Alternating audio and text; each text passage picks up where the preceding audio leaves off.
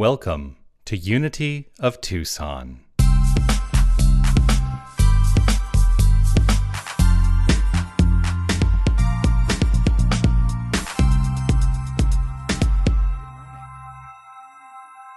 is Lynn. Lynn is my mother. Yes, grateful to have you here to be one of our keepers of the flames this morning. I'm just taking this moment in. I was mentioning before when we were rehearsing this morning that song, Nearer Than the Air, number one, it's one of my favorites. And it's the first song I ever sang when I was a guest speaker here, so it'll always hold a real special place in my heart. So I'm just taking in the moment.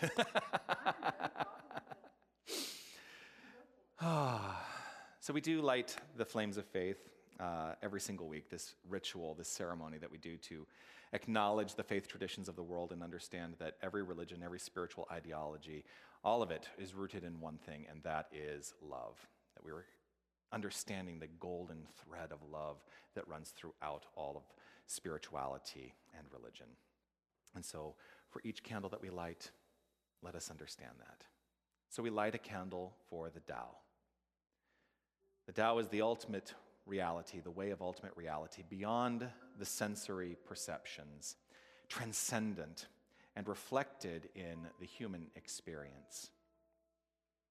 We light a candle for the shamanic traditions, focused not on worship, but rather on identification and participation in the whole, honoring reverently and passionately the earth and its intrinsic web of life.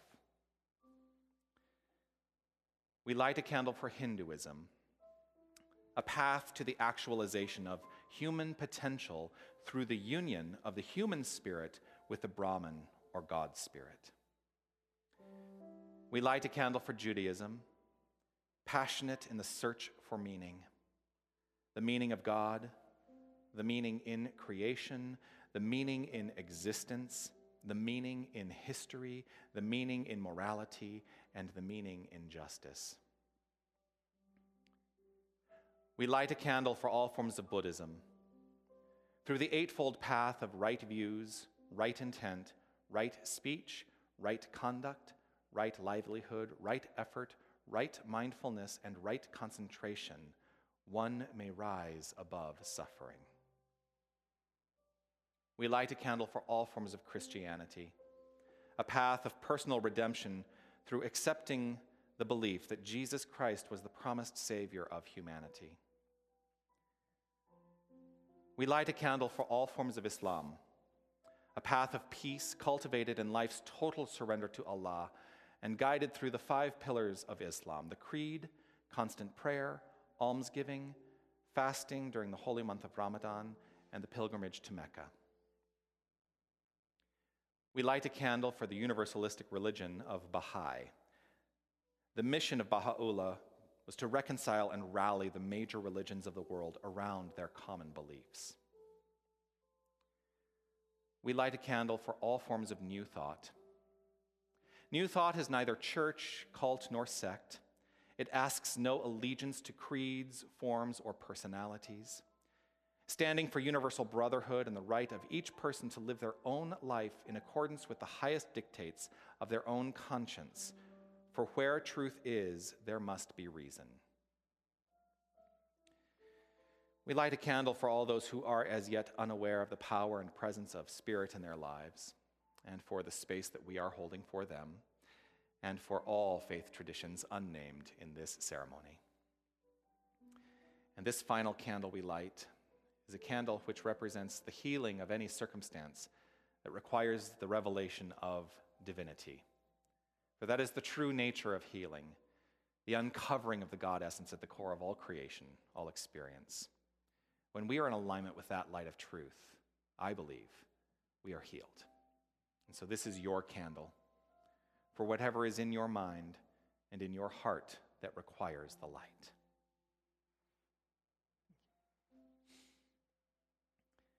The candle here on your left is our peace candle. We keep the peace candle consistently illuminated with the understanding that it is a representation of the consistent illumination of peace in our hearts.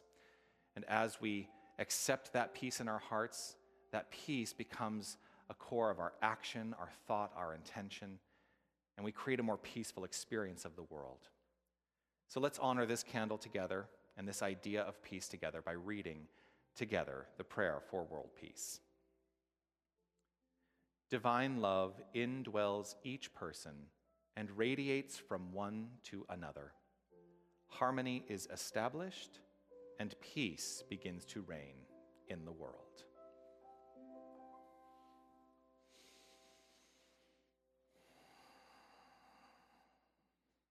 Thank you. We have another special musical offering today in our featured music, and it is not me. I reached out some time ago to one of my dear friends, a person whom I met at a New Thought conference at the Asilomar grounds in the Monterey Peninsula. Gorgeous. If you ever get a chance to go there, it's absolutely stunning. And the moment we met, we were instantly connected and became fast friends. She is a brilliant New Thought musician. And you know, one of the things she does, actually, I want to tell you one of the things she does. So I spoke at the NoHo Arts Center for New Thought, probably 8 or 9 years ago now. And she happened to be the guest musician on the day that I was a guest speaker. We walked in and we're like, we're both here. And one of the things that she'll do is when she's listening to the Sunday message, she will sit and write notes about the Sunday message. And then she will get up after the Sunday message, sit down at the piano, start doing a good beat on the piano, and we'll do a rap and wrap up through rap what was spoken about that day. She's a brilliant artist, a brilliant musician, and she has sent in this video for us to enjoy. Please welcome Amy Steinberg.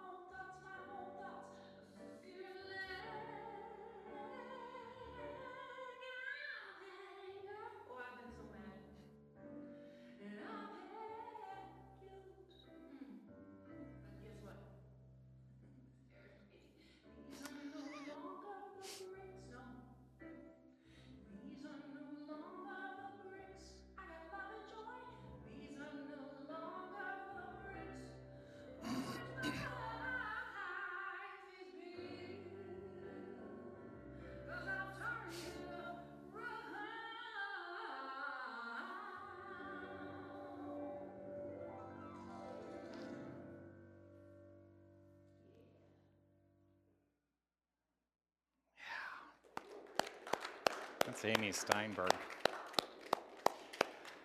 And just as soon as we are able to open things up and we can make arrangements, I'll be delighted to have her join us live and in person on a Sunday. That time is coming, I do know that. These are no longer the bricks on which my life is built. These are no longer the bricks on which my life is built. So that's where I wanted to start today. What are the bricks upon which your life has been built? What are the bricks upon which your life has been built? Are they those things like lack and worry and fear and anger? You know, those are real strong motivators and things that come up through us, right? And we can very easily lay down a foundation of life based on all of those things. But you know what happens when we lay a foundation of those things? Well, we continue to strengthen that foundation, and it becomes the constant expression of our life. So what are the bricks upon which your life has been built? We are not relegated to living in a house built on erroneous bricks of belief. And part of the work of spirituality is to open ourselves up to the capacity to recognize what those things are. Because they exist. You know, I'm not going to deny. They exist. I have still probably some bricks in my foundation that are not so great. But I've been working on it, and I am free to turn it around. I'm free to allow myself to be filled with love and joy and light, and to let those be the foundation upon which my life is built. But those things that we establish in our minds as core beliefs, those things that we establish in our minds as core beliefs are the premise. They become the premise upon which all of our life unfolds. They can be changed. They can be changed. We are each and every one of us free to infinitely turn it around. The strength that it requires is not something that we glean from anything outside the self. The strength is found right here within each and every one of us. We are free to turn it around. This particular Sunday, I really wanted that song to be the core of the message. I really wanted that song to be the core of the message because today is Palm Sunday, and part of the way that I choose to interpret Palm Sunday from the metaphorical point of view is that it is reflective of our triumph. Now, it's written in the story of Jesus, right? His triumphant entry into Jerusalem. But it is about our triumphant entry into our own sense of remembering who we are, deepening into our connectedness with the Christ consciousness. So Palm Sunday, as I'm sure you know, is the Sunday before Easter. In Scripture, it is expressed in all four of the Gospels. It was written that Jesus rides into Jerusalem on a donkey. And the crowds, they lay palm branches, or palm fronds. Palm branches, I know that they're fronds. They lay palm fronds out on the road, and they lay their garments out on the road as Jesus is making his way into Jerusalem. So why palm fronds? Why palm fronds? Well, they symbolize peace. They symbolize eternal life. They symbolize victory. They symbolize strength. They symbolize strength. And so here, Jesus is on this donkey as he's riding into Jerusalem, donkey being those humble aspects of our beingness. That's what it represents. The donkey represents the humble aspects of our beingness. And so what is that within our own hearts that is making that triumphant entry into a greater understanding of our innate conscious divinity?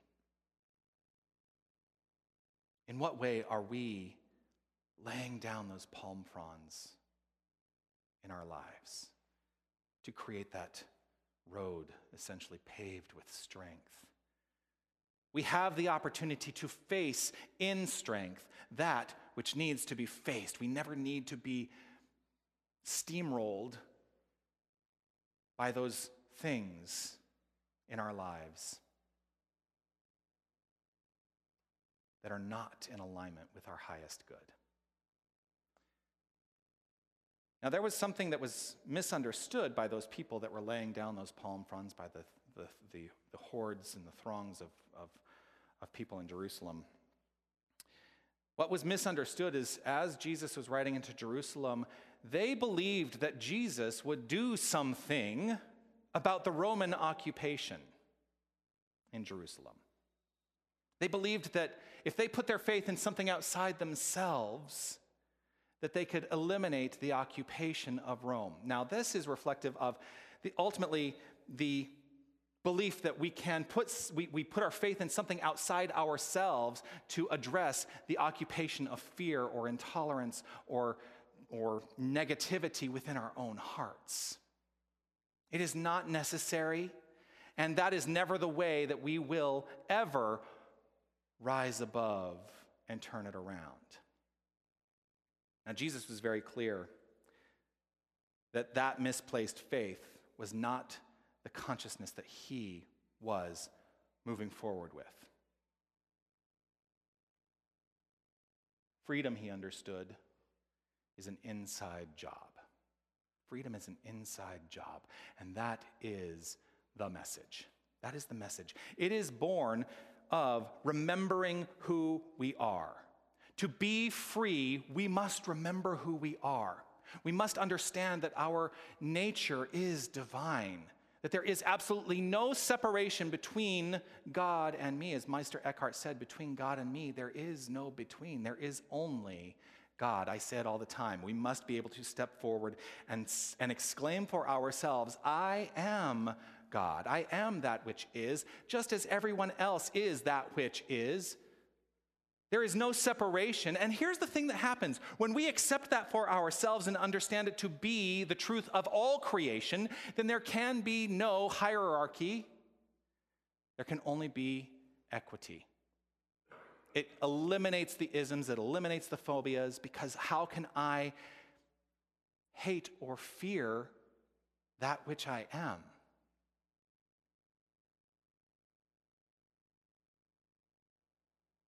In the story of this Holy Week, Jesus says to the crowds, "The one who looks at me is seeing the one who sent me." What do you think that means? What does it mean, the one who sent me? Well, ultimately, if we believe in a law of attraction, which we teach, a law of attraction, then the one who sent for this perception of a Savior is each and every one of us. There is that within each and every one of us that is drawing into our expression and experience the Savior that addresses the erroneous beliefs, which are the only things that we ever need to be saved from. What we see in others is a reflection of us. He says, "The one who looks at me is seeing the one who sent me." As we look upon, we see a reflection of ourselves in everything we look upon. There's another thing that he says there. He says, "I have come into the world as a light, so that no one who believes in me should stay in darkness." Now, language is a tough thing, especially translations. Because translations can be misleading. And let's face it, translations of Scripture have been utilized specifically for a purpose of control. And so I look at the language that is here, and I choose to interpret it in a perhaps slightly different way, because we could very easily say, "I have come into the world as a light so that no one who believes in me should stay in darkness." That would seem to set up a hierarchy. But what if we understood the me in that to mean the mental equivalent? The mental equivalent, now I have to explain to you, mental equivalent is a little bit of a New Thought jargon term, right? The mental equivalent is the ideas that we carry in mind. And all those thoughts, those beliefs, those feelings, those things that we carry in mind are the equivalent to what we are experiencing in the world of form. So the mental equivalent is a spiritual, what Thomas Troward called a spiritual prototype, because everything is created twice. It is first created in mind, and then it is created in form. So we are, each and every one of us, moving forward with mental equivalents which show up as the construct of our life. So if our mental equivalent is a mental equivalent of light, then we eliminate the darkness in our lives, because how can we experience anything that is not the mental equivalent of light when that is our core belief, a premise upon which our entire life is expressed and experienced? So through our mental equivalent, we can be lifted to the light. We can be freed within ourselves by paving that road with strength, by metaphorically laying out the palm fronds before us and knowing who we are, remembering who we are. Because ultimately, the story of this Palm Sunday leading up to next week, which is Easter, the story of the entire gospel is rooted in understanding that it is the liberation of the mind that saves. It is the liberation of the mind that saves. There is nothing out there that we need to be saved from. The only thing that we need to be saved from is that which is within our mind and our heart, that is not in alignment with the most constructive life we can live. The Savior is not something or someone outside the self. The Savior is a consciousness, a conscious idea that we accept within ourselves. The Savior is our innate capacity to turn our mental equivalent around, to break down the bricks and rebuild a beautiful city. We can build a beautiful city. And not a city of angels. It's that's an important lyric in that very first song I sang today. Not a city of angels, a city of man. With the understanding that man is divine. There is no separation. And so as we engage and build that city within our hearts and within our minds and within our souls, we create a greater construct of living.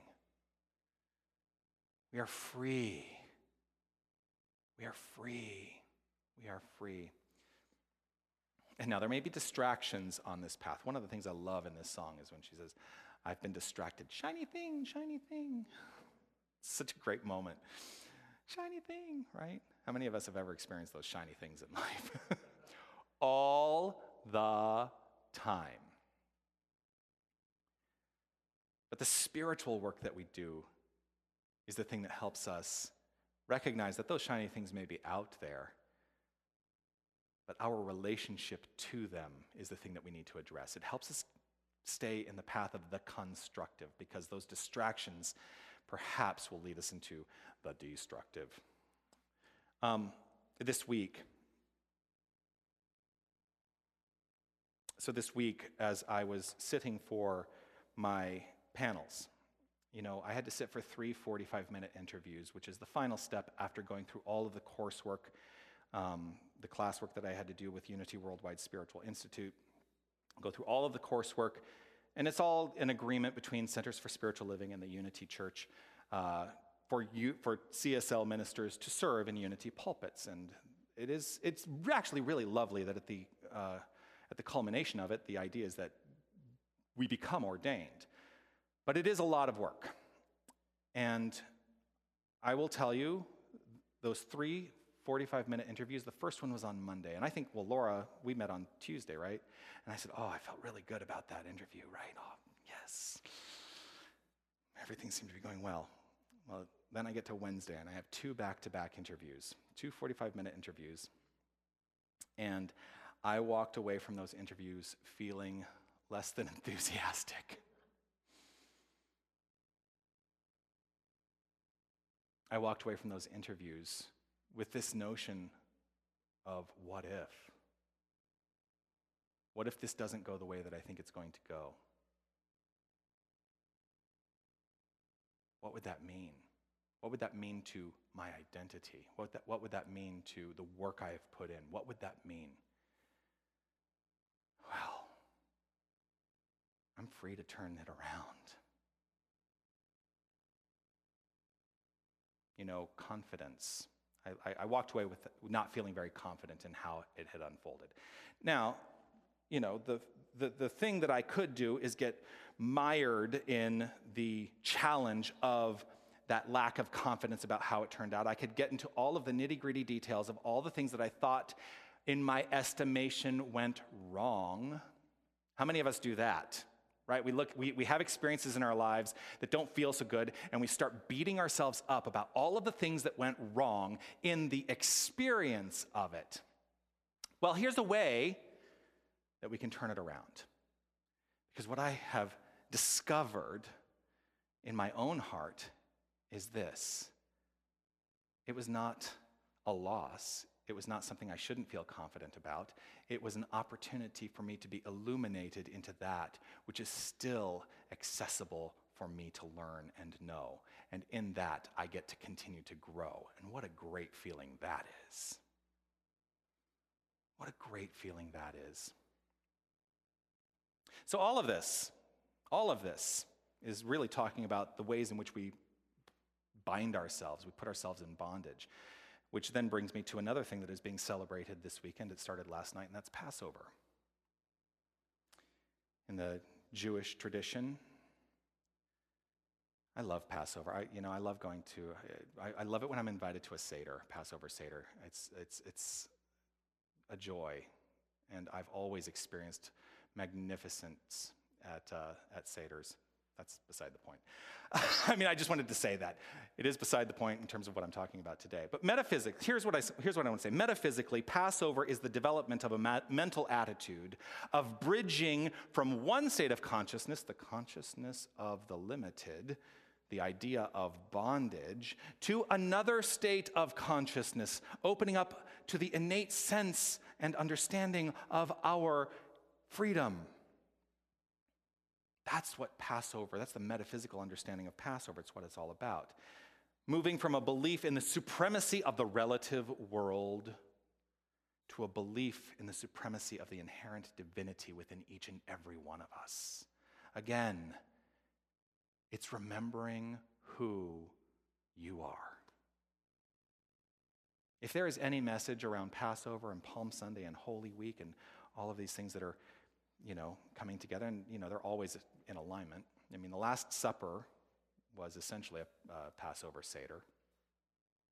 I'll probably be talking about the Last Supper next week.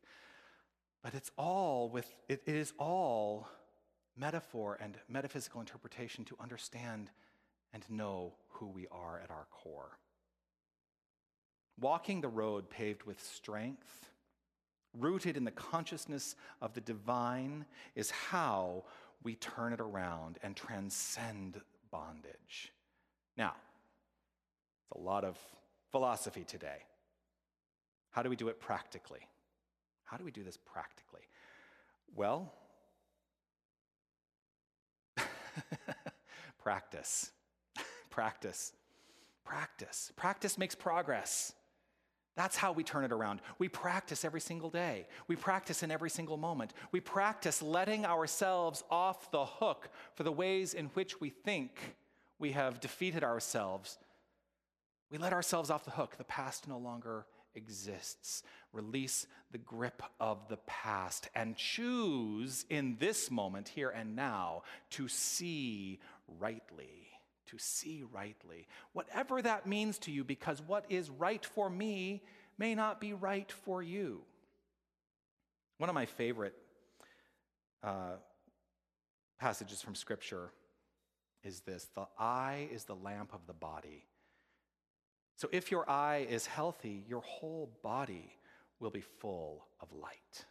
The eye is the lamp of the body. So if your eye is healthy, your whole body will be filled with light.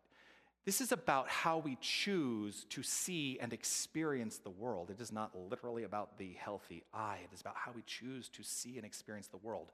Are we seeing from a healthy perspective, or are we seeing from an unhealthy perspective?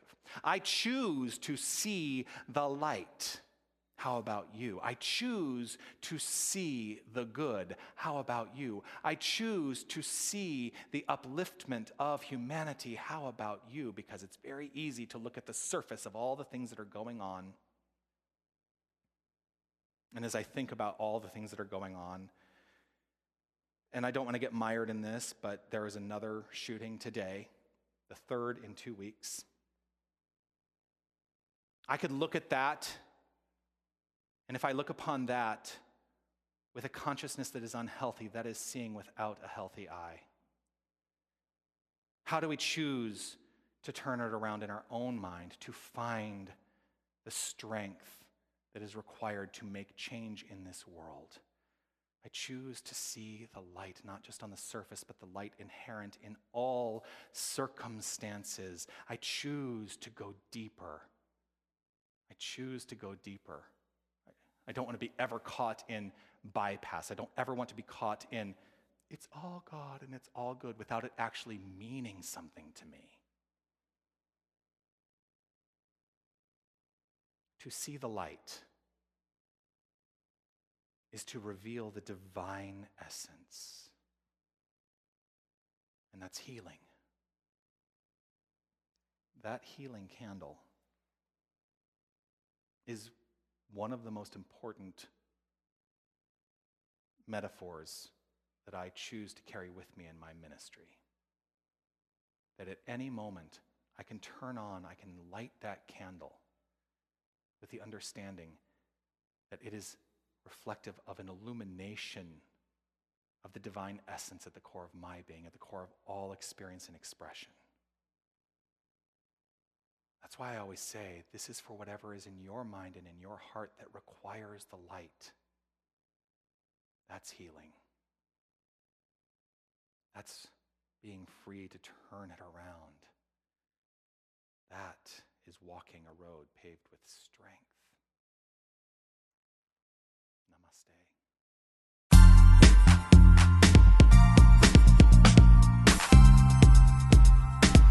Hi, this is Reverend Jonathan Zenz, and I want to thank you for listening to the podcast of my Sunday message.